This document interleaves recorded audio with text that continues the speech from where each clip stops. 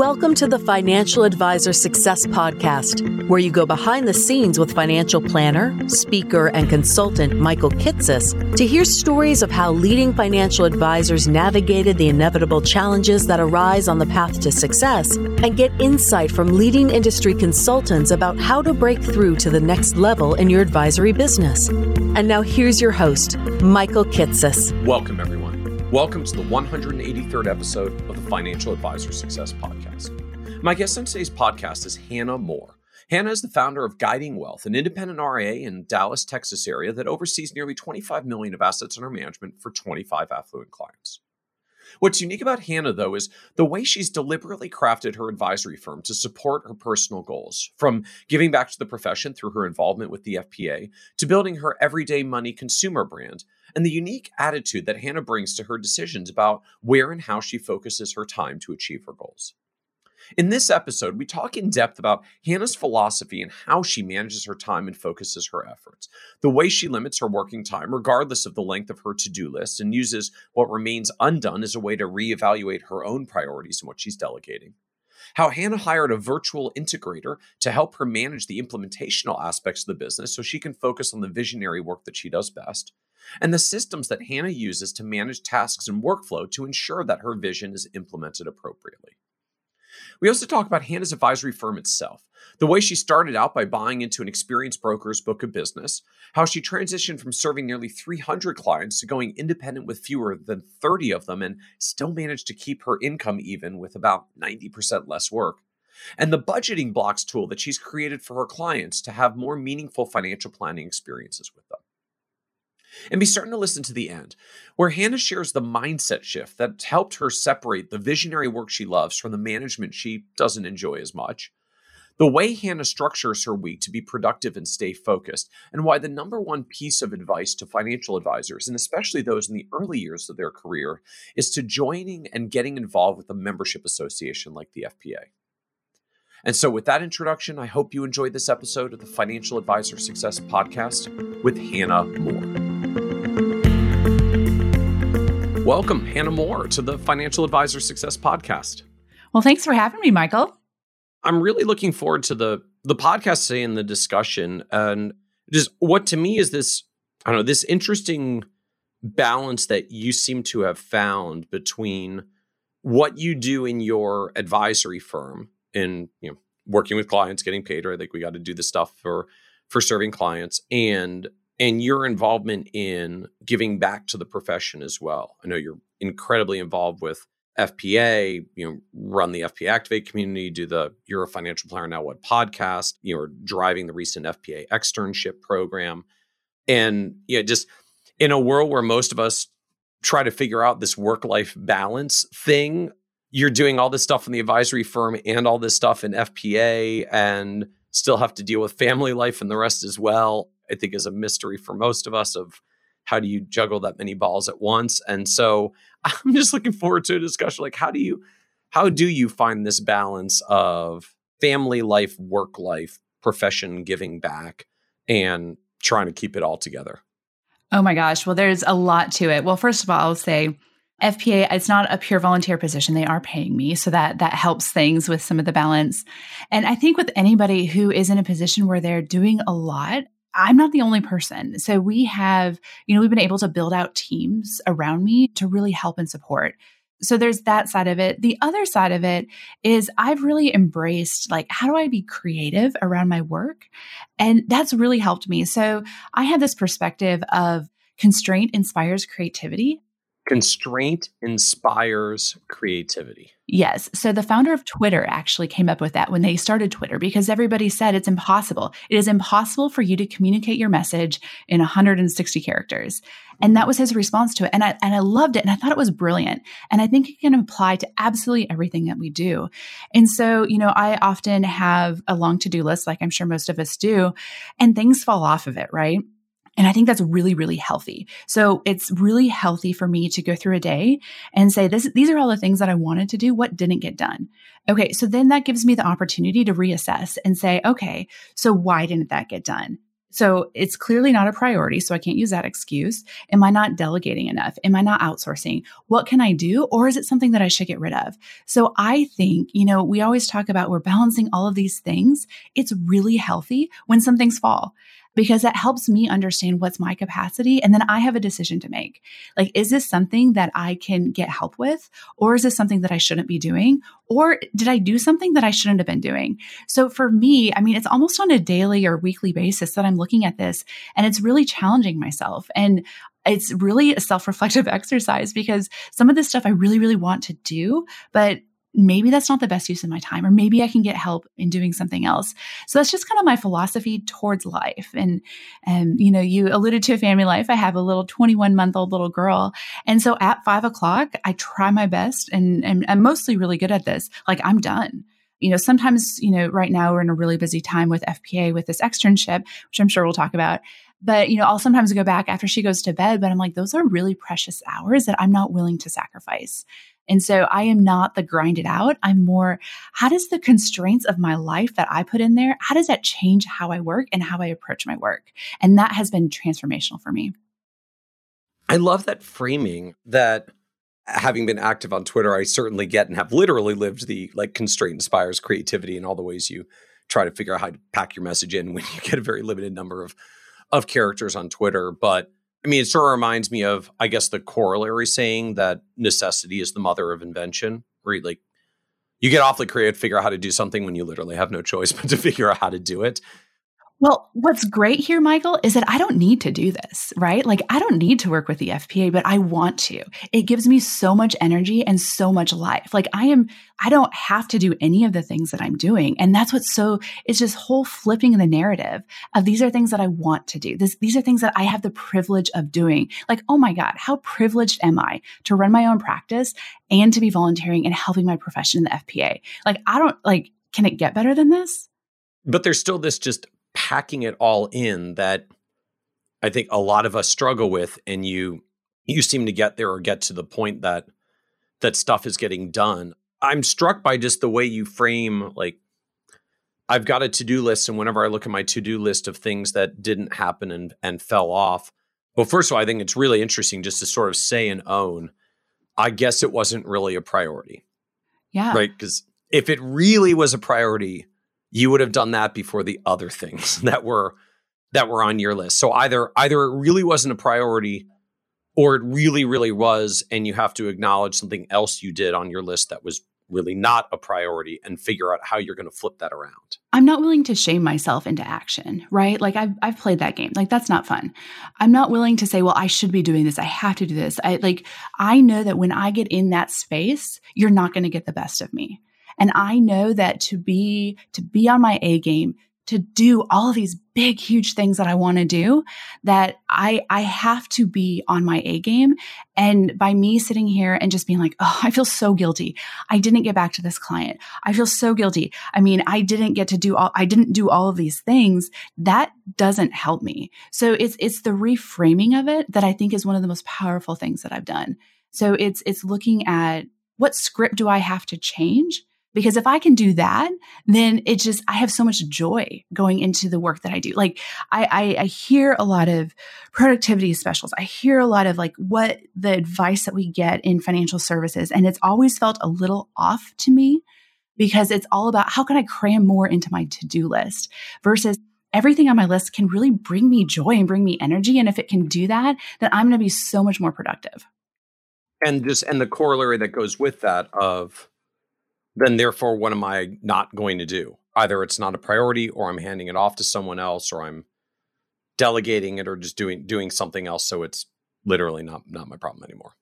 Yeah. And, one of the things is I've really come to realize that, what's limiting my growth is usually me. Like, what's limiting my business growth is usually me. Like, I'm in the way. Like, we hired a brilliant guy to come work with us in our practice. And when I'm trying to be in the way, or I'm trying to be needed, or I think that this can't be done without me, that's hurting his growth. That's not empowering him. That's going to limit what my company is able to do because of my ego. And that just doesn't make sense to me anymore. that certainly resonates with me as well, having gone through a similar growth path of trying to grow a business beyond me. That just there's a stage early on where you want to touch everything and be involved in everything, or well, initially you are the only person, so you literally do everything. But I've taken it to acknowledging and outright saying, like, I am virtually always the primary bottleneck in the business, like literally me personally, because the more things I require to route through me to give feedback or approval or whatever it is, the entire business and everything downstream is limited by the number of hours that I have in the day to look at stuff or give feedback or whatever it is. And so the more that I require that, keeping that level of control or that involvement, the more limited the business becomes. Like eventually you will top out at the number of things in the aggregate downstream that you are still able to look at and give your approval on. Yeah. And if you can't move past that, then whenever you hit that natural limit, the business, you stop growing, the business stops growing and starts to flatline. Which I guess if you're at the point you want to be at, that's fine. But if you want to grow further, that becomes a problem, and you become the limiting factor in your own business growth. So one of the other things that happened, so I try to look outside of financial planning. I learn a lot outside of our world here, and because there's some just crazy innovative things happening out there. And so I joined this mastermind. It was for creative female entrepreneurs online. Most all of them have online business, and like I am there is nobody within a mile of financial planning in that group, which I love it. It's perfect.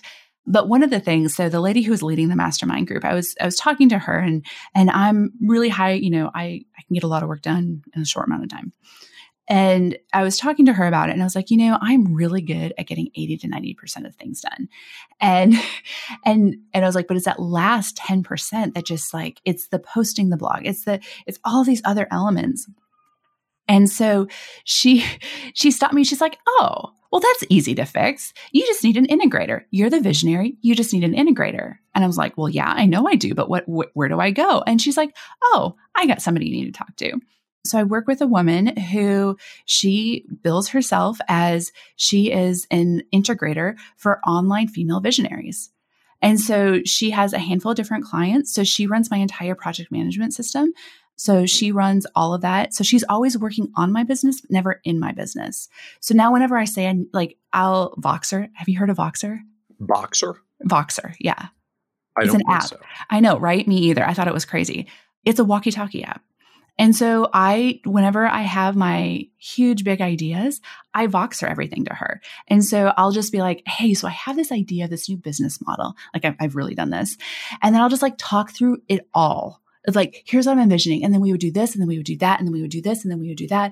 Like I just get the whole idea out, because what I realized is as a visionary, ideas bounce around in my head a lot. And if I can't get them out in a good way, they take up the space that it doesn't need to be taking up. And so she documents all of it. And so we put it in our future idea list. Or I'll say, this externship program is a great example. I'll be like, okay, so we're going to do this externship program. And I'll just talk it all out. I'll be like, here's what I'm going to do from a programmatic standpoint. Here's what I need from the marketing. Here's what I need to do for this. Here's what we need to coordinate. And I'll just talk it all out with her. And we'll go back and forth, and she'll ask me some different questions, and then she'll populate it all into my project management system. And so at that point, we're just delegating out tasks, pulling in what's most important for me. And the process is built out already. So it's been a really, really powerful of how I can leverage somebody like that to help me get more done in my practice. I brought her on about 1.5 years ago, and I think my productivity of what I can actually get done probably increased 3 to 4 times with just that one hire. So out of curiosity, like, can I ask who is this, and is she taking on other business owners? Apparently, I don't qualify because I'm not an online female entrepreneur, but some other people who are listening may be interested. No, she's amazing. I know right now her queue is like full. Like she has all of her integrator clients where she's acting as the integrator. I do know that she is building out online programs to actually teach high productive virtual assistants how to become these online integrators, or integrators for people in these online businesses right now. So if somebody's interested, I can definitely refer them. Is there a business name or a site we can send people to, and we'll make sure we put it in the show notes for anyone who's listening? Her name is Kristen Kaplan. I'll give you the link for the show notes. Okay, fantastic. To her program. So for folks who are listening, this is episode 183. So if you go to kitces.com/183, we'll have a link out for your path to an online virtual integrator, and possibly one that works more broadly than online female entrepreneurs, in case you're listening and you don't qualify for that, but you want one of these as well. What's so interesting about her is she has a very niche group that she works with. So I don't know if you follow, not to get too crazy, but like she has the Enneagram. So like I'm a 7, and she's like, all of my clients are Enneagram 7s. But it's really cool because she knows, because my ideas can be very overwhelming for people. That's one thing that I've learned, but she knows how to work with me because she knows all of her clients are like that. And so it's really given me the freedom where I'm not ever worried about overwhelming her. She's just like, no, that's what you do. That's the value that I bring to this. And so it's really helped me to embrace that instead of just being like, oh my gosh, I can't give too many ideas like this. I mean, because it can be overwhelming sometimes. I can be overwhelming. And just for people who aren't familiar with Enneagrams, like what's an Enneagram 7? Oh boy, I'm probably not the best expert at that. So it's like different personality types. So mine is much more, I'm a very big idea person. I get energy from jumping between project to project. So usually that drains most people. It actually gives me a lot of energy. So really high creative. I tend to let balls drop sometimes. That's one of the downsides of it. So it's just much more of like an in-depth personality assessment. Okay. So you went down this road of got to get more efficient and focused, joined a mastermind group. Mastermind group steered you to Kristen and working with an integrator to say like, look, if you're good at vision stuff, like do the vision stuff, let someone else integrate it and put it into practice. Yeah. And then you said you're coordinating with a project management system as well. Just Asana. Curious, like, what are you using? Asana? Yeah. Okay. So you don't do that from your CRM system. We don't. That's something that we're going to be fixing very soon. Okay. So yeah, we've kind of been walking that. Asana has felt like a stopgap for my practice. So we're doing that on just broad processes and some client meetings, but we're sensitive not to put like client information in there and things like that. So we're in a stopgap spot right now with that. But now having seen that, like now I'm like, I can't imagine living without processes, even though they're not my strong suit. So like Matt, who are his employee, like he'll listen to this and be like, oh boy, they're not my strong suit, but I know how important they are. And so, you know, it's a high priority now that we're going to be able to use that much more effectively in our practice going forward. Interesting. And so I do want to come back once more to just understand this. I'm still fascinated by this to-do list mentality that for so many of us, like you look at a to-do list where everything didn't get done and it doesn't feel good. It's like all the boxes don't have check marks. And just you have this, I think as you put, like opposite script of, oh, I didn't get all the things on my to-do list. I guess by definition, that means I need to not be doing all these things. So let's figure out what we're changing. Like, what do you just help me, I guess, run through your head, your thought process? Like literally, what are you thinking about? Is this a like, do I delegate it or drop it kind of thing? Do you have like a system of how you catalog what I got to and what I didn't to just figure out how to winnow this down going forward? I'm just not willing to shame myself into action. Like it doesn't work. All of the research says that it doesn't work. Like the only thing that it's this motivational thing. It just doesn't work. And I don't like how I feel when I do it. I don't like how I'm able to do less. Every time I see something that I didn't get done, it's an opportunity of being like, what could I be doing differently? So I'll tell you with this integrator, towards the end of last year, I was really struggling with, I was like, I don't have time. And she was just like, okay. And it was so great because she's pushing me on this too. She's like, okay, so what can we get off your plate? Like, what isn't necessary for you to be doing? She's like, I want to hear everything that you're doing in your day. And so she helped me rethink through this of like, okay, so what does it look like? What don't I have to do all the time? Like what's not essential for me? It's this constant evaluation and thinking of like, what is truly the highest and best use of my time? How can I have the biggest impact? I have this Like people talk about vision statements for, what they're doing and everything. And mine is, I want to change the way people think and talk about money, like period. That's what I want to do. That's what connects all three of the brands that I work with, the two that, I have, and then working with FPA. Like that's my why, because I want to change the way people think and talk about money. And if I'm not willing to see those things on my to-do list and be like, okay, so clearly that's not a priority. Maybe I need to shift my focus. So like right now, as a great example, because the FPA externship, y'all, we are like in the thick of this right now, which is really fun and exciting. But like we're having to pause the Everyday Money brand. Like we had priorities that we were going to be doing on the Everyday Money that we're just like, you know what, we're just going to pause this and it's okay. Like this is going to be around for later. Like I had a friend, not to tell his story, but he was working with a coach and he, had his whole list of things that he wanted to do for a year or whatever. And this coach, it was actually Ed Jacobson, looks at it and told him, and he was just like, so most people would want to accomplish this in a career and you're wanting to do it in one year. And so a lot of what, my perspective is, how can I give myself grace knowing that, what's that Bill Gates quote? This is another one of the sticky notes that I've had on there on my computer screen. Most people can accomplish like more in 10 years than they think they can or something like that. Oh yeah. We overestimate what we can accomplish in a year and underestimate what we can accomplish in 10. Yeah. So what's interesting, because I always kind of had this mindset, but when I really embraced it, I saw that I was able to get so much more done and just live a happier life. So somehow they're correlated. When I'm struck, even just down to what I thought was a surprising comfortableness to say, like, yeah, we've been working on this Everyday Money brand, which I know is like your, the consumer brand platform that you've been working on building, your baby, as you put it. And just like, yeah, I'm just doing this other thing. And I paused that for a while. Yeah. And then I'll come back to it. Like, just feel bad to pause? Not at all. There's rhythms of life, right? Like there's rhythms. There's this natural flow of how things go. Like it's healthy, right? It's healthy for things to be dormant. Like that is a healthy cycle. We have this mentality that to grow, you have to have this perfect trajectory path, but that's just not the case. So I know we'll get into this Everyday Money brand and kind of what we're wanting to do with it and some of the really cool things we have going on in there. So I was super frustrated like 4 years ago where I was like, why can't I get this off the ground? This is so frustrating to me. Why can't I just push through and do this? And I was at FPA retreat and I went, I think it was Elizabeth Chaton. I was somehow framed that out.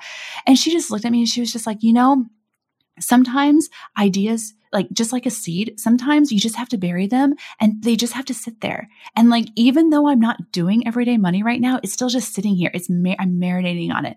It needs this time. It needs that from me, as crazy as it is. But I know the things that I really force and I really push. And I'm just like, here am I, pulling from the book Traction, which the integrator comes from, here's my 3 quarterly rocks. Here's my metrics and da-da-da-da-da-da-da-da. Sometimes like those are all good things. And like we have all those in all three businesses. Like we know our quarterly rocks, we know like all of that. Like we have to run a solid business, but it's healthy to pull back. It's healthy for it just to say, it's not ready yet. It's not ready yet. But there'll be a time. And I say this and, I was always like, well, see, I'm not as productive. But then I look around and I'm pretty darn productive. Like I get a lot of stuff done. Yeah, you really do. Yeah. And so to me, this is not like an admission of like, I'm not saying that this is an excuse to not get something done.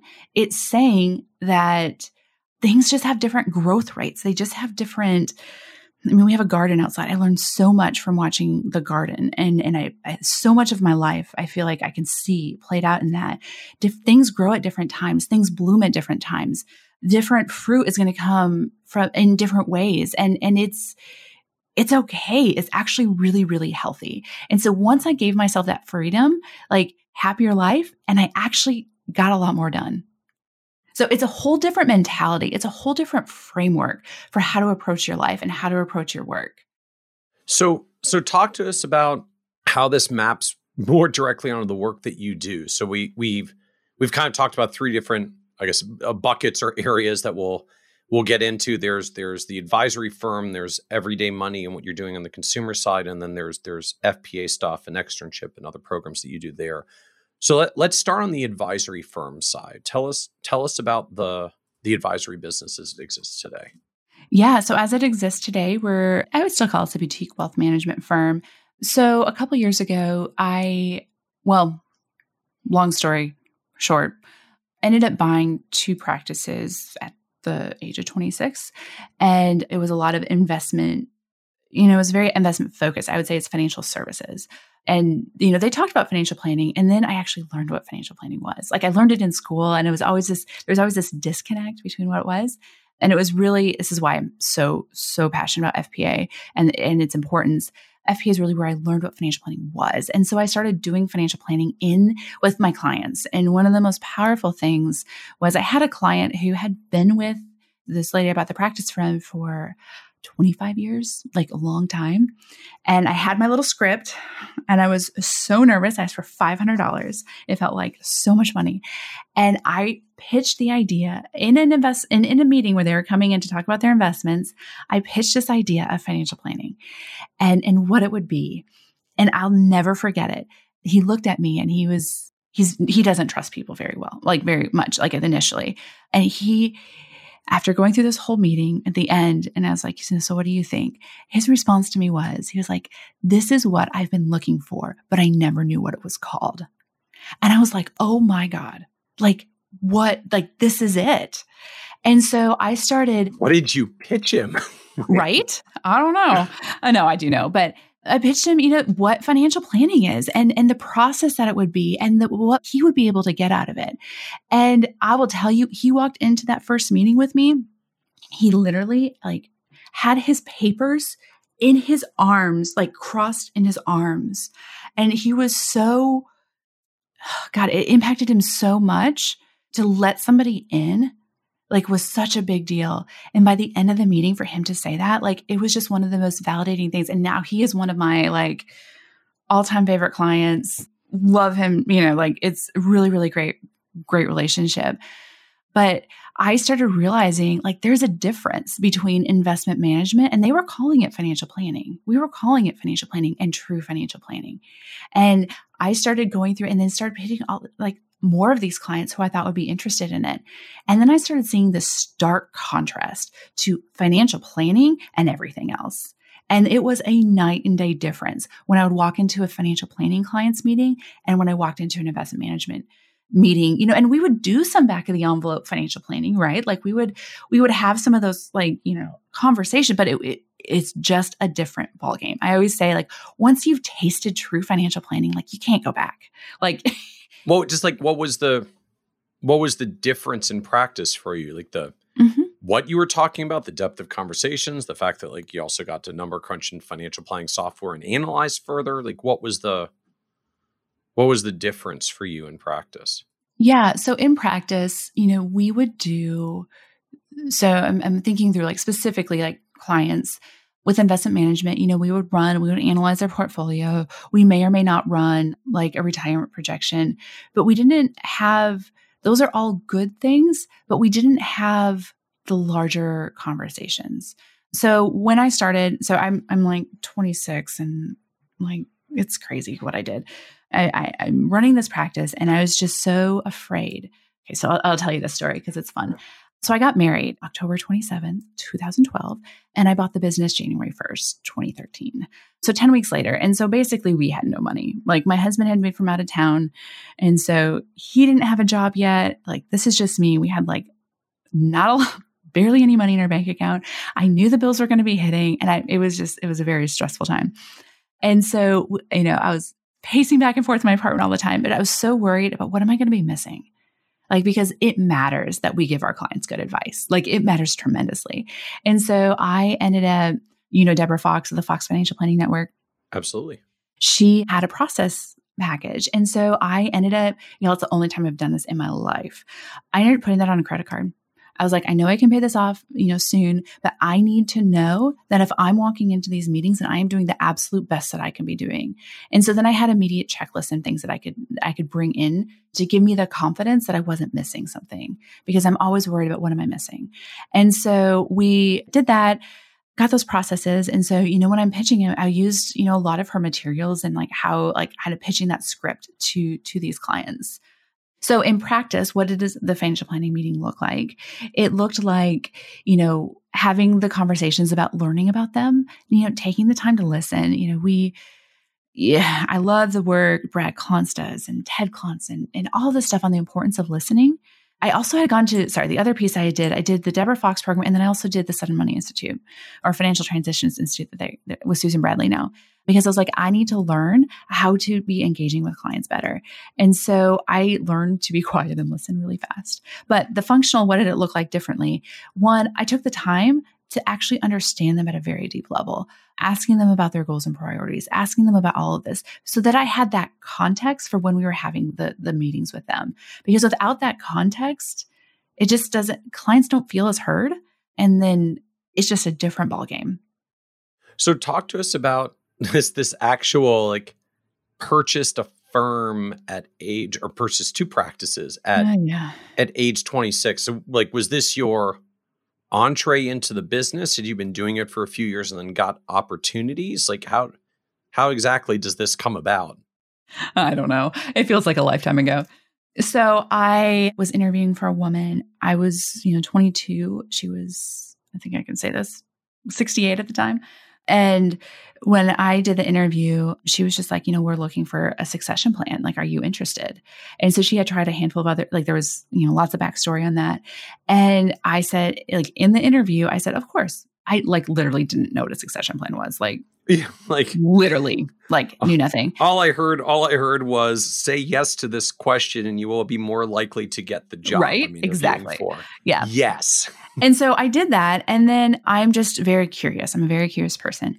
And so I started working for her, learning about the business, learning about, all of these different things. I remember, gosh, this is why I care so much about FPA. I remember going to my very first Next Gen gathering and I was like, finally I can get help, because nobody was in that situation. And it was up at St. John's. I think you were there. There's 25 people there. And I remember going, I know exactly who I went up to. She was helping facilitate it. I went up to her and I was like very first time, everybody's there, first time you break out, I was like, I need to talk to somebody about doing a succession plan, because I'm in the middle of one and I don't know who to talk to. And she went around the room and she went, they tried. I don't see anybody who's doing it. And it was devastating, because I was like, what in the world? What is happening? Anyway, at that gathering, I got some of the best advice that I ever got. And somebody literally, I was very transparent, everything that was happening, because succession stories, there's a story. There's always a story. And they're all a little bit different, which is really interesting. But somebody told me, she was like, yeah, you need to quit your job. You don't have the experience for this. You don't have, all these different things that were impacting it, that advice. And it was some of the best advice I got. I didn't follow any of it, but it changed my perspective. So I walked into it being because everybody was just like, oh my God, you're so lucky. You are so lucky. You are getting your career handed to you on a silver platter.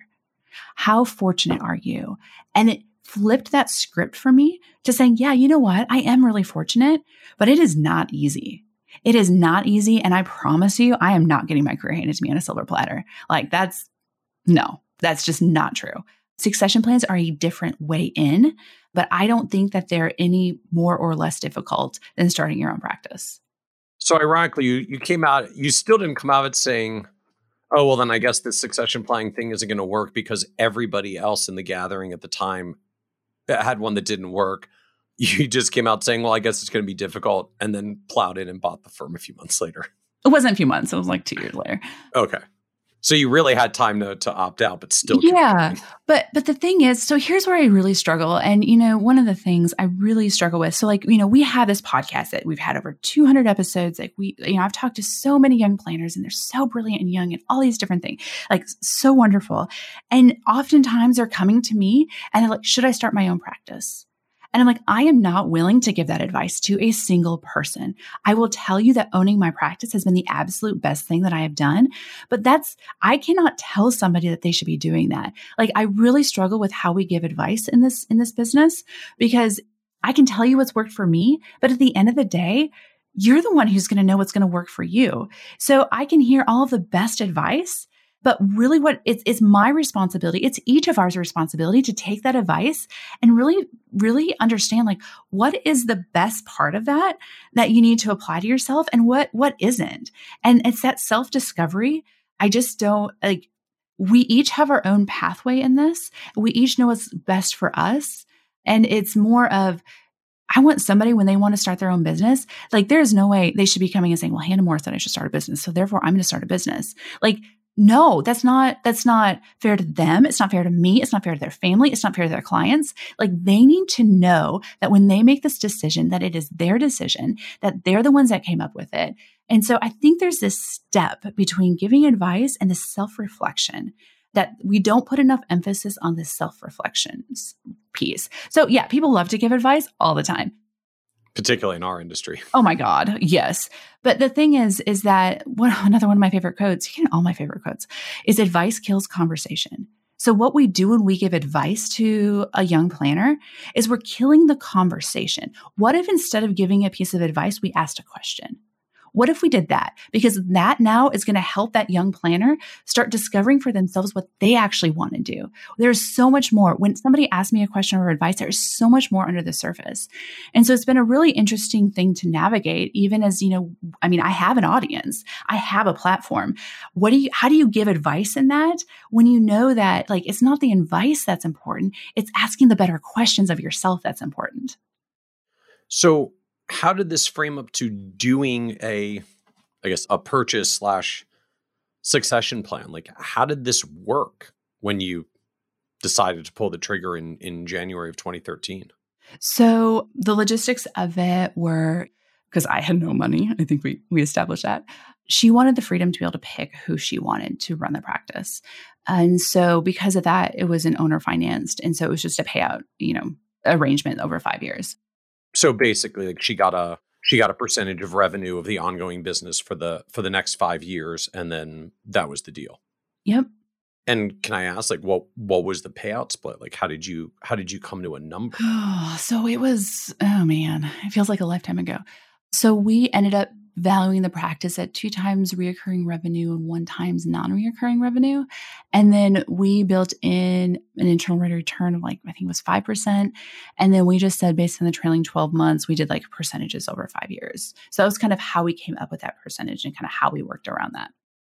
Oh, interesting. So as opposed to just an arbitrary, like it's going to be 20% or 40% of whatever it is you do, you essentially tried to formulate a dollar valuation and then said, well, based on what we did over the past 5 years and the fact that or what we did over the past year and the fact we're going to try to pay it out over 5 years, here's what we would have to pay as a percentage of last year's revenue to amortize this over a 5-year period. Yep. And so, we both had risk in it, right? Like she had the risk of the market falling, but at the same time, like I also had risk of like, what if this blew up? What if I doubled the practice? Then I'm paying her out more.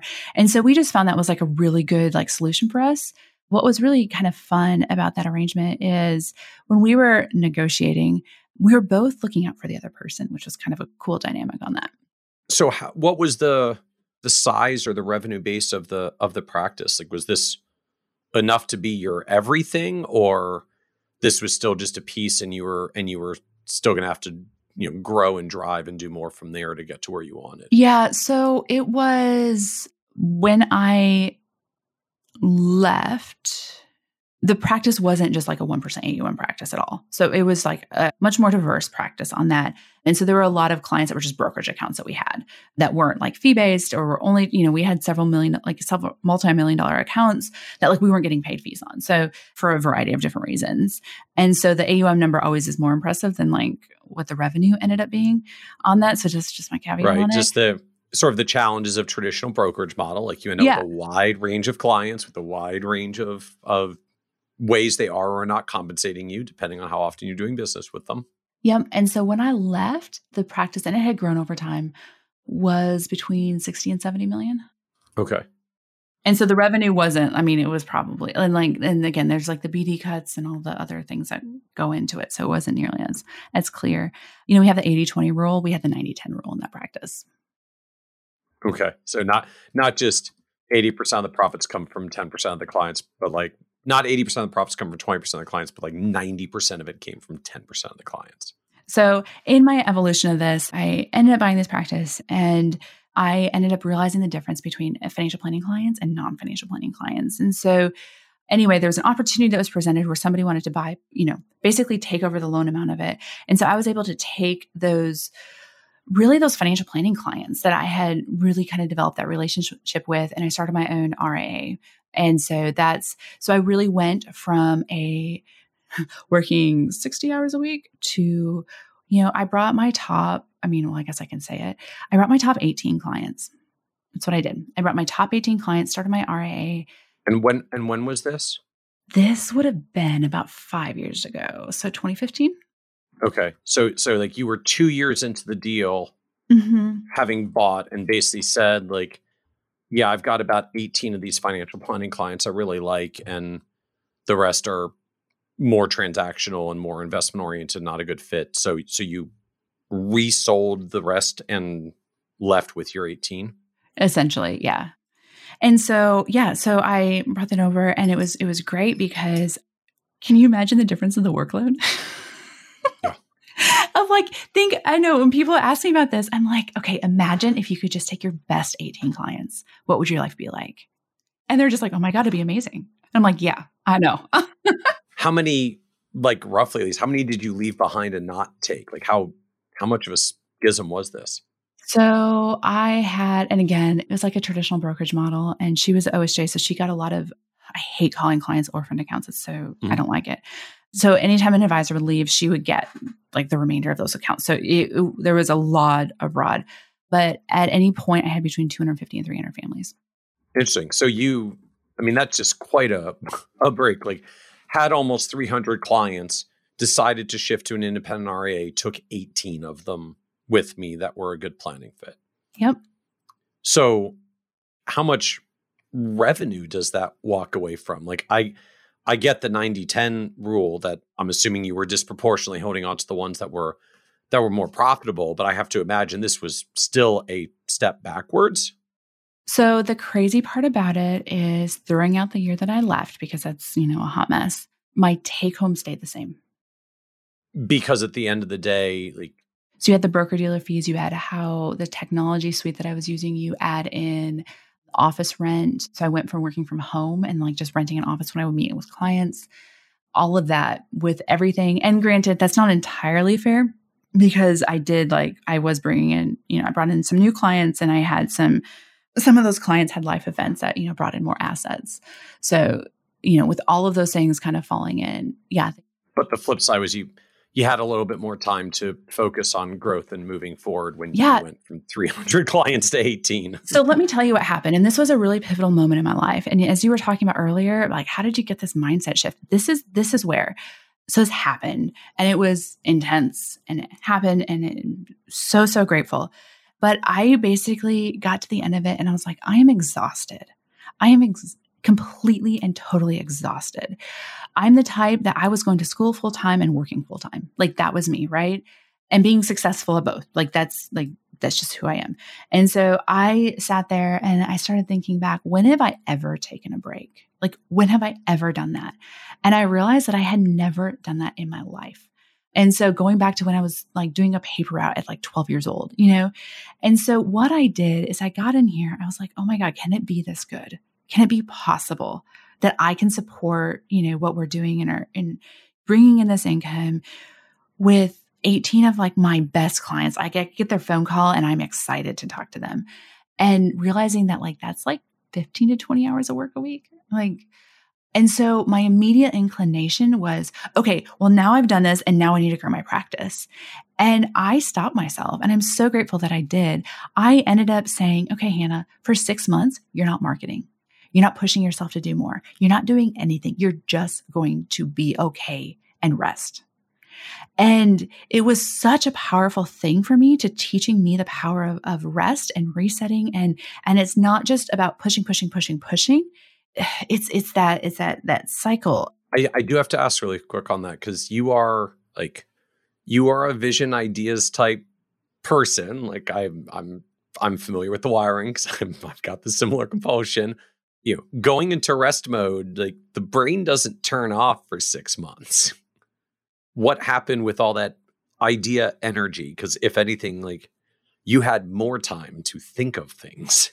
So what I did is I really started doing like self-care type things. I focused a lot of energy on that. There's a book called The Artist's Way, like, whoa, like you want to change your life, do that book.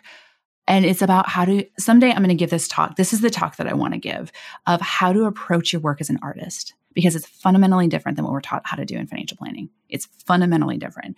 And that's what I felt like that book taught me. It was how to approach my work and my life like an artist. What's the basic gist? Like, how is it different than what us normal non-artist folk do? Well, everybody's an artist, so we'll start there. But it's really a self-discovery type book. So it's every day you're journaling, you're doing your morning pages. It's helping people break out of their shell and into like their creativity. So like one of the things, well, there's just a lot of really good things. And Kate, to be completely honest, I didn't even get through the whole book because it was a big commitment, and I'm an Enneagram 7. People who know what that is, they'll get that. I don't even know how to, it's just a whole different, it's teaching people to operate from a creativity space. But I ended up doing this, and I ended up having just this time and part of the creativity process is being able to rest. Right. And I'm still like, again, if you talk to people in my life, they're like, so when was the last vacation you took? So I realize that I'm still not the best at this, but the resting is a critical piece to creativity. Like you can't, like your creativity will be limited if you're not resting. And so I was watching different things. I was watching outside of financial planning. I was watching all these different things and seeing all this stuff. And that's what creativity is, right? It's connecting dots that other people aren't connecting. That's what creativity is. Like, no, we're not really that original. And so I ended up, looking at businesses outside of financial planning. What was I drawn to? Like what gave me energy? What gave me life? Like outside of financial planning. Anyway, so I was doing this for about 6 months. And then I shot up in the middle of the night and I was like, oh my God, I have it figured out. I know what I'm going to do. So more of that context, I think a lot of us, so part of going from 250 clients to 18 is I realized the importance of, if you go down to 18 clients, they have to be the right 18 clients. And, I have a very clear client persona that we work with. Like I know exactly who my people are. And so, but I was having friends who were just like, Hannah, we love the way you talk about money. We love when you talk about, what you do. How can we work with you? And I'm like, so about that, do you have $1 million? And I realized that like I couldn't work with them.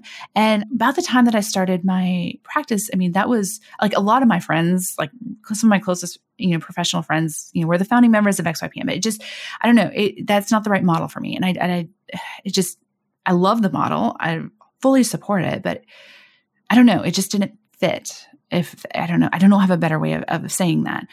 Because you wanted to work with a different type of clientele than folks who will or can afford to even pay a monthly fee. Like you wanted to go further down market or not as ongoing. Just so again, this is where it goes to like, I have definitely like told people to go work with XYPN. So like there is no like diss on that model at all when I say this, but like for me, I really struggled with the monthly subscription of what's the value that I'm providing to my client and then having to prove that value. And obviously like there's solutions out there for it. And I love that. But like in my gut, I'm like, this isn't what I'm supposed to do. Like, I don't have a better way of saying that but just like, I love it, 100% support it, but it doesn't fit me. Okay. Each their own of whatever model it is. So like, what was the model saying? It sounds like, I'm doing the AUM thing for my 18 clients, works great for them, but it's very limiting. I want to do something that reaches other people so I don't have to tell them about my, like $1 million minimum, but I don't want to go to monthly subscription fees because that doesn't fit me. So what I ended up creating was a workbook. So it was a way to take what I was doing to a DIY so people could go through it themselves. And this is the brand, like I told you, like right now, it's just kind of sitting on the sidelines. So the workbook is your everyday money. Yep. So it's everyday money. Yep. So that's really where I was like, this is it.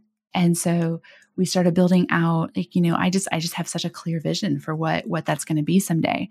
And, really taking what I'm learning from my clients and applying it to that everyday money space. So I want to understand a little bit more for Everyday Money, but before we go there, just help me understand what does the advisory firm then look like as it exists today? Like if you kept it trim and you're still sitting at only 18 to 20 clients and just that's your group? Are you trying to grow it larger? What's the position of the business today? So it is, I think we have like 25 to 30 clients right now. One of the things I realized that I was tapping out of my capacity because I was doing all this work with FPA. We're doing all this work with FPA. And I just realized like kind of what you're saying, like balls are getting dropped. No, they weren't getting dropped with my clients because that's not acceptable. But I realized like I was turning away new clients. So in a year, I probably turned away 10 new clients. And granted, they didn't all necessarily fit my persona or whatever. And so Charlie, my husband, and I had been sitting down one night and I wrote it on a sticky note. I still have it. And we basically said, we want a small firm with big ideas. We want a small firm with big ideas. Yep. Like, what does that mean? Oh, it can mean a lot of things. What does that mean to you? I mean, my whole thing is like, call me naive, whatever. I don't care. Like, yeah. But like, I want to change the world. Like, I want to change the way that people think and talk about money, period. Like, that's what I want to do. That's it. And so I want to be the one who can walk into a room and say, like, help shift that perspective and be thinking on this larger, grander scale. That's why I love FPA and the work I'm doing there. And so it can mean a lot of different things, but at the core of it, that's what it means for me. So anyway, what happened was, in talking with different people, I couldn't even tell you who did this, but they really pushed back on me. They're saying, okay, so small firm with big ideas, why does the size of your firm have to do anything to do with big ideas? So what I hear you say is you don't want to work more than X number of hours in your firm. That's what I'm hearing. But that has nothing to do on the size of your firm. That's only doing on your restrictions and going back to that constraint inspires creativity. And so I took that to heart and I realized like, we had Charlie and I had some really fundamental like conversations of like, okay, so we've been saying I just want this boutique practice, but am I willing to grow it to more? Would I be willing to do that? And so I started thinking about what would that look like? What would it look like for me to be the visionary in a firm, the culture keeper? Like that gets me so excited to being the culture keeper of my firm. Of, how can we scale this? How can we help more people in this financial advisory, in the financial planning business? And so we ended up hiring a guy full-time last year. He ended up moving down to Dallas for that, which was a big move. We ended up getting office space because we realized that we didn't want to limit the size of the firm based on what I could only handle. And so we hired somebody who wants to run a practice. Like, yes, he's a good financial planner. Yes, he's a very brilliant financial planner. I love the way he thinks about the problems and how he can think deeper and see things that I don't see. Like, I think he really complements me in a lot of really cool ways from a financial planning perspective, which is obviously like you got to pass that hurdle before, you could do this. But he's also really interested in the running the business side of it. And so I was like, okay, so I can hire somebody who's be willing to manage the next hire, who'd be willing to actually maybe be a chief operating officer someday. I don't know if that's the direction that he wants to go. And obviously like these things change and that's totally okay. But that was our intention in hiring him versus a really good financial planner who just wants to do really great work with clients. And he does want to do that, but he also is interested in these other things. So we were really intentional about that. So that's where the practice is right now. So I guess two questions. One, like, how do you find these mythical unicorns? Oh, like him? Oh, here's the brilliant part about this, right? So like, I do all this work with FPA. I've talked to all of these planners all over the country. I have a pretty good sense. Like, I could probably point to like who I would want as my next two hires. Actually, I have them in my head right now. I see their faces. So number one, he was doing some virtual paraplanning work for me. So I had already had some experience working with him. I know what's up with new planners and like, I know who I would go to because I've been having conversations with so many new planners because of what I'm doing with FPA. Okay. Another indirect benefit and reminder of, why to be involved with your professional associations. Like, you build your network. I mean, like we kind of talk about it as networking, but it's not just networking in the context of, I'll find a accountant or attorney who is also a member who may refer me clients. It's building the network and pipeline of who you might hire someday, or if you're a younger or newer advisor, like finding your way to people in positions like where you were who may be hiring, where it would be nice to be noticed because you've been involved with FPA and that's how they find you. To me, it's one of the pieces that doesn't get talked about enough in benefits of being involved in a professional membership association. I mean, I look at a lot of the businesses that I've built or been involved with as well, and almost all of them came from connections that were created through FPA or some other membership association. Yeah. Like it matters. I don't think I would have been able to articulate the importance of it when I started my career, but now I look back and I'm just like, oh my God, like the community of financial planners is, and that's really found in FPA. Like that's absolutely critical to my success. I would not be here without that. And so what's the, I guess, like AUM base or revenue base of the firm as you built it now? I think we're at so right now we're at like 22 to 25 million, depending on where the market is any day. So kind of this base of roughly 25 clients who have roughly $1 million each generates a pretty good, healthy amount of revenue for not being buried with 300 clients. Yep. And so that's the advisory firm. And so what's the idea of it going forward from here? Like you've said, you sort of shifted of, we're going to be a small firm with big ideas. Well, maybe we're not going to be constrained to a small firm. I just want to be able to live my life as the visionary to vision and do the things that I want to do, which means it may get larger. So you've hired and expanded office space. Like, where do you see this going now? Is this like, okay, since we're not constrained to a small firm, like we're on our way to $1 billion? Are you thinking of those kinds of paths or? Yeah. And, it's interesting because one of the things, when we hired Matt, like I want him to have a seat at the table. Like what's been really fun for me, yes, I'm setting the vision for the firm, but it's also like hearing what his vision is too. Like, it's just really cool to be like, I don't have to do this alone anymore, and obviously he's not a partner yet or anything like that. But yeah, so we definitely have like our 3 and 10 year plan of wanting to grow the business. I mean, our first kind of check mark would be like at $100 million, I think is what we have for our 10-year goal. Or maybe it's more than that. It might actually be more than that. I think we're at 300,000 or 300 million is a 10-year goal. We'll just start compounding, see what it ends up. I know. I just figure you put the right inputs in, you're going to be good. That's not true. Okay. So like I say that we do have I feel like I need to qualify this. We do have a very clear, we use attraction. We have 1 year goals. We have 3 months goals. We're on track. So that's the advisory firm. And it sounds like for you, a piece of building the advisory firm, building team in the advisory firm is because you want to also then get to spend more time on everyday money and the material that you're doing or creating on that end for consumers who can't afford to be $1 million clients of the core advisory business. So basically taking the best practices of what I've learned as a financial planner and packaging it up to where everybody else can hear it. So much of what we hear when we go to these conferences and there's these brilliant financial psychologists and these brilliant people talking about all of this, and they're talking about it, which is great, but how are we getting that message out to the masses? And that's where I want to be. I want to change the way people think and talk about money and on that scale.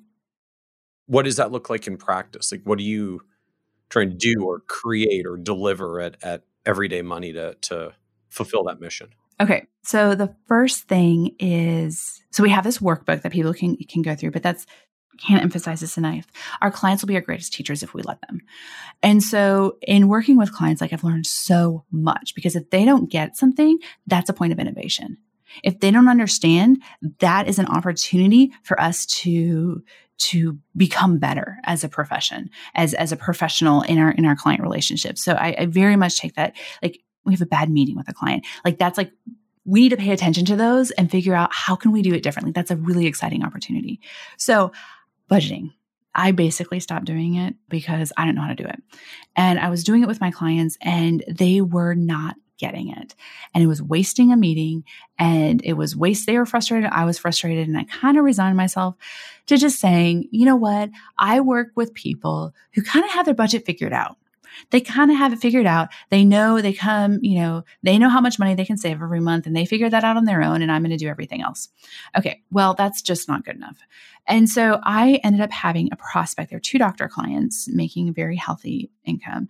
They came to me and they were like, okay, we need help with our budget. Will you help us? And I was like, well, I don't really know how to do budgets, but it's been bothering me. It's been bothering me that I'm sorry, I don't know how to do budgets with my clients and I'm calling myself a financial planner. Like that's a little bit embarrassing. And so I was just like, you know what? Fine. I'm going to do it. I was like, yes. So I signed them up and I was just like, how am I going to solve this problem? How am I going to help them with their budgets? And so, Dr. Ted Klons. Yep. I had a conversation with him several years prior, and it still like haunts me what he said. But he said, anything you can tell, you can show. And it was bothering me because I'm like, what does that mean for us as financial planners? I still don't think I've even like touched the surface of what that means from a financial planning standpoint. But it was really bothering me. And so I kept going back to this. I kept going back to this idea of whatever we're telling them, anything we can tell, we can show. How does this fit with budgeting? And so I ended up going to a learning store and I bought these blocks. Kids learn fractions on them. I never did, but apparently you can. And so they're just blocks. And so it was multicolored set of blocks. And so I come into this meeting and I was like, okay, we're going to talk about your budget. I've never done this before. You guys are going to be the first people I'm trying with it. So like, let me go ahead and try this. Welcome, new client. Thank Welcome. You for being my guinea pig. Thank you for paying me. So I ended up, what I did is I had their income. And so I assigned a dollar value for each one of their blocks. And I had their spending for the last month. So they had given me that information. And so we set out a set of blocks in front of them. And then we went through how they actually spent their money. Don't tell me what you want your budget to be. Let's talk about how you actually spent your money. I had little like index cards and I would write, mortgage, housing, electricity, all those things. And so they took those blocks and they actually moved them on the table, right? You physically show like, okay, we can say you spend, $1,000 on restaurants and eating out, but like, let's actually put like $1,000 with the little budget blocks and look at how big that stack is in front of the eating out budget. Yes. If you look at like adult learning theory, if you look at financial psychology, they're all pointing to this, but we just don't see it yet. So they actually physically were moving this in with all the blocks. So what happened is they started having fun. Like they actually have fun talking about their money. And so they moved all this stuff around their table. And so I still can imagine this. We're in the meeting. Husband and wife are both standing up, completely engaged in this, looking at it. So they're both working on moving the blocks around the table and doing it. As a caveat, one of the things I do before every budgeting blocks, which I actually did in the very first one, is I do a values exercise with them. So I say, what is important to you? What are your values in life? Like, what are those? And so they do that. So they ran out of money. They spent more than they made. As they're going through these exercises, they run out of blocks because they ran out of their monthly income. And they just like looked at me. They're like, well, what are we supposed to do now? And so I gave them red blocks. And so they filled out the rest of their budget. And so they were able to visually see their budget. Y'all, it is the most powerful thing I have ever done with my clients. So in this specific example, they could immediately see where they were overspending. So they're looking at this, moving things around and looking at it. And like, again, I'm telling you, they're completely standing up, engaged, fully engaged, like moving things around. The wife looks at this. They had their mortgage and their housing because I always go with how they categorize it because I want it to be how they think. She grabs their mortgage, sets it to their other debt, looks and says, oh my God, is that how much money we're spending every month on debt payments? I was like, yeah, that is. And she just goes, oh my God, we have to stop that. And they did it. Because here's the key. When you start looking at adult learning theory, they discovered it. They don't need it. They don't need me to tell it. They can start making the connections with this budgeting. I literally did this exercise virtually because we're still in COVID with a client this morning. And so like we mailed them a set of the blocks. And so we were like, I was just saying, like, how do you, when the whole point is like you get the blocks and you move the blocks, like, how do you do that virtually? Yeah. Well, the whole thing is like we have a product called the budgeting blocks. So this can be a product that you can literally just send to your clients and they can do it on their own. So like there's a workbook and there's step-by-step and there's instructional videos and things like that. So clients can do it on their own if you want to do it that way. But even this morning, so I'm talking to the wife and, the husband, like Matt was in the room with me and he was just like, did you see that? He was like, you were talking to the wife and the husband he's like, his eyes lit up and it connected and he just started moving everything around on the table. And they're able to actually engage in their money in a way that we don't allow them to do. Very few people actually think in terms of spreadsheets. It doesn't mean anything when you say you're $436 over your budget. It means something. Now we have another green and gold blocks. You want to feel really bad about, or was that the problem? Like you feel too bad about your deficit? Well, we don't want to shame. We don't want to shame them, right? So like I've had clients who are overspending on a monthly basis, and that's okay, right? Like that's okay because it fits their situation because they're in a unique time in their life. And I don't want them to be like, that is bad, because it may not be. Maybe that's an intentional decision that they're making and that we need to be supporting as financial planners. But yeah, this client today, he was fully engaged, moving, both of them were. It is just so incredibly powerful. So once you get the budget, like where they actually spent their money, then we have questions to reflect back on their values. So we ask them questions like, how does your spending reflect your values? And they're able to talk through it. They're able to get that other perspective, right? Because if we were just going to do this budgeting exercise, like, yes, it's very powerful. But if you add that values in it as well, you are going next level with your clients. I have not been able to I have such deeper conversations with my clients about their budgeting now than I ever did with their money anywhere in the past, because we can talk about it differently. It's a whole different dimension to this. So I had another client. She was a recent widow and she was completely overwhelmed. And she was just like, I can't so I doing a lot of the sudden money type techniques with her. Anyway, so I am over at her house and we're walking through a budget on this. And she is just like, we ended up going through a budget. So we had where money was spent. And so we went through it and we put all the money out. And so we didn't have like the red blocks because, she has her Social Security income that she was getting because she has 2 young children. And then she was pulling from the life insurance money, right? And she's just frankly trying to survive, right? Everything that had just happened because it was very sudden. And so we put the blocks out. And, we had all of her expenses. She pulled up her bank account and we make sure everything was categorized on her bank account. And we went through, like, that's the level of planning we did with this. So it was all enclosed in that meeting. And so we mapped out, the top row was how much money she was, pulling from her Social Security, and the bottom row was the life insurance money. And so what we did, Sudden Money talks about the importance of a thinking partner. I became her thinking partner very literally on this. We ended up going and we would look at the blocks. And so we would talk about each category and where the money was being spent. And so we get to the eating out and entertainment. And we start having this conversation about how it was like one of her largest expenses. Well, health insurance was, but this was up there. And she was looking at this and she was just like, we started talking through, like, what are you eating out? What does this look like for you? Like having those deeper conversations.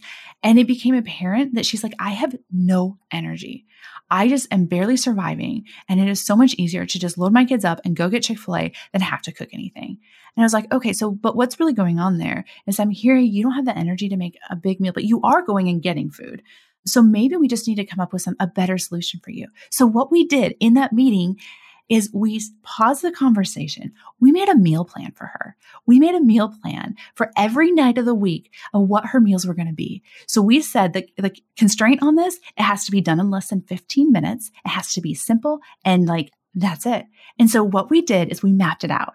We mapped out breakfast, lunch, and dinner. Actually, I think we just primarily did the dinner. But we mapped all this, we mapped each one of these things out. And then what we did is we had her homework after that meeting was to go to like the Walmart pickup or like the click list thing, to have just a saved click list that she would order every week. She would pick her kids up from school on Monday. She would pull into the Walmart thing. They would put the groceries in the back. She would come up, she'd unload her groceries, and they had a meal for every night that week. So she saved between $750 and $1,000 a month because we were able to actually dive into her budget in a way that I've never been able to do with our clients in the past. And it was so great. So this was a couple of years ago and we were talking recently and she was just like, oh my God, Hannah. She's like, so we're not doing that Walmart click list thing anymore. And she's in a very different position. Lots of great things have happened to her in life since then. But she was like, my kids hated it. Like they were so sick of it. They were like, Mom, do we have to eat spaghetti again?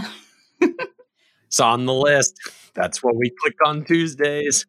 Yeah, but that's the power of these blocks, is because I would never have been able to have that conversation with her if we weren't at that level. Like looking at a spreadsheet just isn't the same. And I don't know a better way of doing it, but clients really discover it for themselves. And so this is becoming not just a tool you're using in your practice, your vision is like, this is a thing that you offer through the Everyday Money platform that, consumers can come and buy if they're trying to figure out their budget issues. Yep, absolutely. So, I mean, I use it in my practice. I mean, I've used it with retirees. I've used it with couples getting married. I've used it pretty much everywhere in between that. And so it's a great a tool for me as a planner. I've started having planners who are just sending them to their clients, who are just buying them and sending them to their clients so that they can do their budget. A number of planners have started ordering them for themselves. But I mean, the reality is like you can go to a learning store and buy it there too. But I know the pricing on it and ours look nice and whatever, it doesn't matter. But yeah, it's and we have training on how to do that on our website. So we actually walk you through as a planner, and it's free training. So you can just go watch it and do whatever you want. Because this is my goal. My goal is to change the way people think and talk about money. And this is a tool in order to do that. So planners don't pay anything extra. You just buy the product. And it's like $50, so it's not that much. How much is it? I'm sorry. $49 right now. And that includes shipping. Okay. So for folks that are interested, we'll have a link out to this in the show notes. So again, this is episode 183. So go to kitces.com/183 and we'll have a link out for budgeting blocks for financial planners to use with their clients if you want to try this out yourself for the work you're doing with clients. It's really powerful. Is this the thing for Everyday Money? Is this just like a thing in that you're going to be doing in Everyday Money, and you want to have other tools around this in the future? Where does this go for you? That's what's so fun is that I don't know, right? I'm so used okay, so I've done over 200 podcast episodes, which is really great. And I'm I know this financial planner space and I love this financial planner space.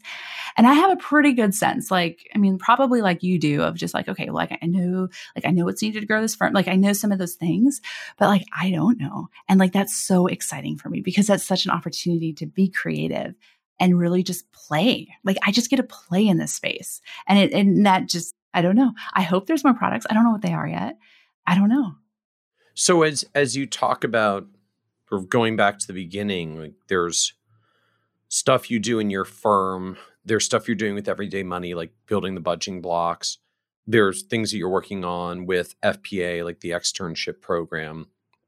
So how do you think about or look at your time, the balance of the time? I can feel the passion that you have for all three of these things. You seem to be pretty amazing at figuring out how to do all of them at the same time and getting the team around you to make that happen. But how are you thinking about this going forward of just how you manage all these different things at once?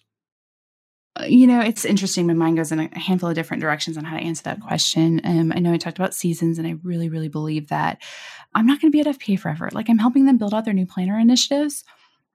I'm getting older. And that's a good thing, right? That's a really, really good thing. With Guiding Wealth, my role hopefully changes. It's definitely so many of my other peers want to still be involved in the client meetings and will still be involved in the client meetings, but my role is changing. So there's definitely some evolution of what that looks like, and different things require different energy at different times. So you mentioned the externship program right now, this is May 21st. So June 1st, we're going to have over 850 students signing up to go through a learning opportunity, an externship opportunity. That deserves my attention right now. And so there's this level of, I don't know, it's this balance, but then there's times when you're just it's not a balance. It's we're going to go all in on this, or not all in, but we're going to really focus our attention on this because it matters. And that's what deserves my attention right now. So it's always this self-reflecting, knowing, when's the right time to do what, and just knowing that I don't know, I'm just one person. I just don't get caught up in that. I don't know. It just works out. So what surprised you the most about building your own advisory business? How much I enjoyed the business owner side of it. How much you enjoy the business owner side? Yeah. Oh God, I love it.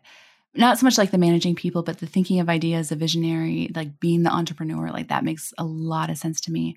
The other thing that surprised me is how clients are, I always say this, the amount of money you have is just packaging. So like one of my taglines with Everyday Money is it doesn't matter if you have $10,000 or $10 million, you can still live wealthy, right? You can live wealthy now.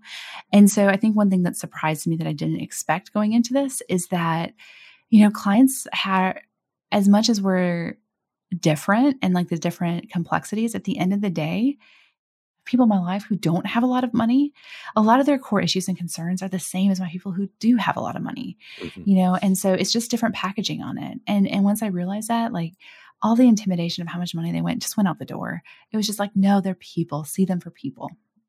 I am struck though that like you just sort of said it almost as an aside. Like I enjoy the business owner side of it, not the managing people, but being the entrepreneur and the visionary. Most people don't think of those as separate. Like most people think of it as like, well, if you do one, you got to do both of those. And that's hard because if I don't like both of those, then I kind of get stuck on it. Yeah, I don't know. I've been in this other mastermind group and they just see the world differently. I don't know of a better way of saying it. They just see the world differently. Because they just see those things as separate and you get a choice as to which ones you do or not. Oh, I get a choice because I'm the owner of the firm and I get to decide what I want to do. But we all get choices, right? Like Matt is choosing to work with me. At any point, he has a choice not to do that.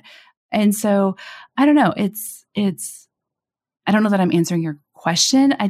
I like the business owner side. I love seeing the opportunity. I mean, I'm probably like you. I could probably come up with 20 different business ideas in a day if I was like trying to do that. So I love the idea of how do we innovate? How do we do this better? How can we adapt our process? How do we build the company culture? I love looking at the numbers of the business, thinking about like, what are the ratios? How does that work? Things like that. How does Everyday Money versus Guiding Wealth? How are they fundamentally different businesses? What's their strategy going to have to be because they're fundamentally different? That type of stuff is really interesting to me. So what does a typical week look like for you at this point? Well, we're in the middle of the externship. And so my typical week right now is building content for that. So my typical weeks are, but for outside of that, Mondays, we have our team meetings. We have so with the integrators, whatever. Mondays, we technically have our team meetings. I have an 1.5-hour call with a copywriter to do final approvals on all of the content that we're building out for everything to help build the content. So Mondays are full with that. So I don't meet clients that day. Tuesdays and Thursdays, we block off for client meetings. So I try to make sure that we have some Guiding Wealth time in there. Wednesdays, obviously FPA fits in there as well. Wednesdays are really heavy FPA days for me and building out all the different things there. And then Fridays tend to be what needs to be done type of a day. So Fridays are just kind of a catch-up day. Yeah. It's like we do most of our podcast recordings on Friday, things like that. Okay. I'm struck by that as well. So like client meetings essentially get concentrated in 2 days a week because you've got a very manageable number of clients to be able to schedule them on 2 days a week. Yeah. So what was the low point for you on this career journey? I think, especially in my early years, how lonely it was. I don't think we talk about that enough. I think that's again, why I care so much about the FPA. Yeah, it was lonely. It was hard. Nobody understood. I mean, especially in the situation that I was in, there weren't 26-year-olds buying practices and having people to relate to in that sense. That was really hard. And making those decisions and just the pressure of all of that was pretty challenging. And again, that was, I guess, part of what pulled you into FPA's Next Gen and Next Gen Gathering in particular was like finding a community of other advisors that actually are going through some similar stuff that you can connect with and commiserate with. Yep. So it was that. And so in my local chapter, they also had, they started a seminar series in the FPA DFW chapter. Patrick Daugherty and Trudy Turner did it. And it was a seminar series called You're a Financial Planner, Now What? And I always say that's one of the places where I learned what financial planning was. It felt like a lifeline. That is the word that I use on it. And I think it's the most appropriate one because I had this dream of what financial planning could be, but I wasn't seeing it played out that way. But they gave me hope that it was possible. And so that's really where I could go and ask all my questions and get that engagement. And it was so wonderful. And I would come home and tell my husband about this. And there wasn't a high attendance. I'm like, this is some of the best content that I've heard. Like, what in the world? And my husband's background is film and digital media. And so he was working at a TV station at the time.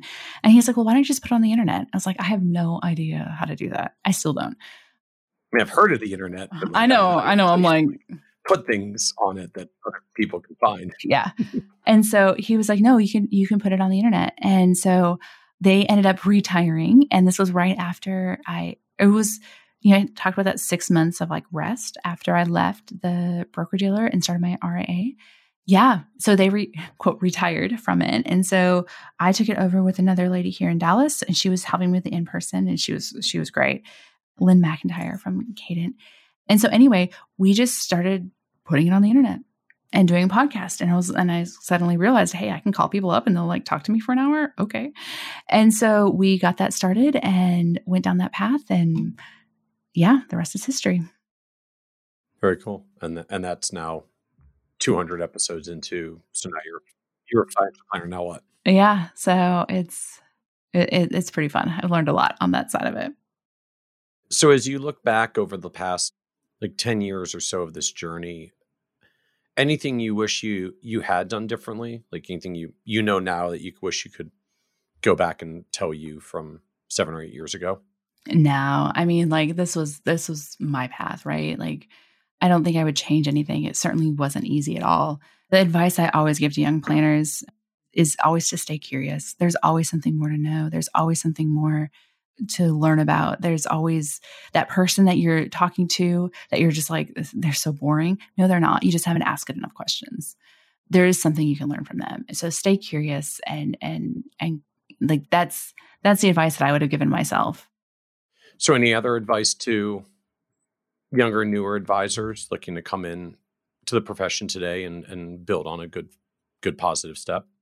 Yeah. So one of the things, Carolyn McClanahan was talking about this with elder care or elder abuse, how the number one like consistent factor in elder abuse is isolation. And I see that in spades with younger planners. I mean, I talk to them all the time where they're working at, some big name shop or broker dealer or something, and they have no idea there's a world outside of there. And so like that's isolation, right? Like they don't know what else is out there. So I would say, break yourself out of that isolation. And I know I keep talking about like the FPA and like why it's important, but like that's one of the great things about it is that you get to see. So you don't just get to see it. Like you could actually have conversations. You could have community with people who are different than you, who are in different models, who are serving different people. And that is going to only help you in your career. So what comes next for you? A lot more fun. I don't know. We'll see. The big decision point for me is, what do I want my relationship with FPA to look like? And so that'll probably be the driver. But, in 5 years, I want to be looking at, everyday money. Like I want to be the Brene Brown of personal finance. That's who I want to be. And so in 5 years, 5 or 10 years, I think you'll see me much more in that space of not so much planner facing, but consumer facing, and really, really championing this message that, that you can live wealthy now, like no matter how much money you have. I love it. Live wealthy now, no matter how much money you have. Yep. So as we wrap up, this is a podcast about success. And one of the themes that always comes up is even just the word success means different things to different people. So, you're firing on all cylinders with the advisory firm in a great place. Everyday Money is growing. You've got, cool programs like the externship going with FPA. But how do you define success for yourself at this point? Living a joy-filled life. Like, am I truly doing work that gives me life and brings energy to me? If I'm really going to be consistent, the amount of money that I make, I'm just not worried about that. It's, am I doing work that I come home, I'm so excited to go do the work in the morning. Am I really living a joy-filled life and a joy-filled work life? To me, that's really, really important. That's what success looks like for me.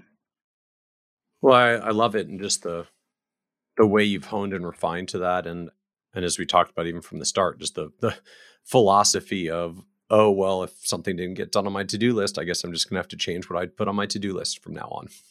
Or change what my priorities are. Or, not going to shame myself. Well, I love it. I love it. Well, thank you so much, Hannah, for joining us on the Financial Advisor Success Podcast. Yeah, thank you. Want even more ideas, tools, and resources on how to break through to the next level of success as a financial advisor? Check out the leading financial planning industry blog, Nerd's Eye View, at www.kitces.com, where Michael covers the latest practice management trends and financial planning strategies. And by joining the members section, you can earn IMCA and CFP continuing education credits, along with exclusive member content. Get it all now at www.kitces.com.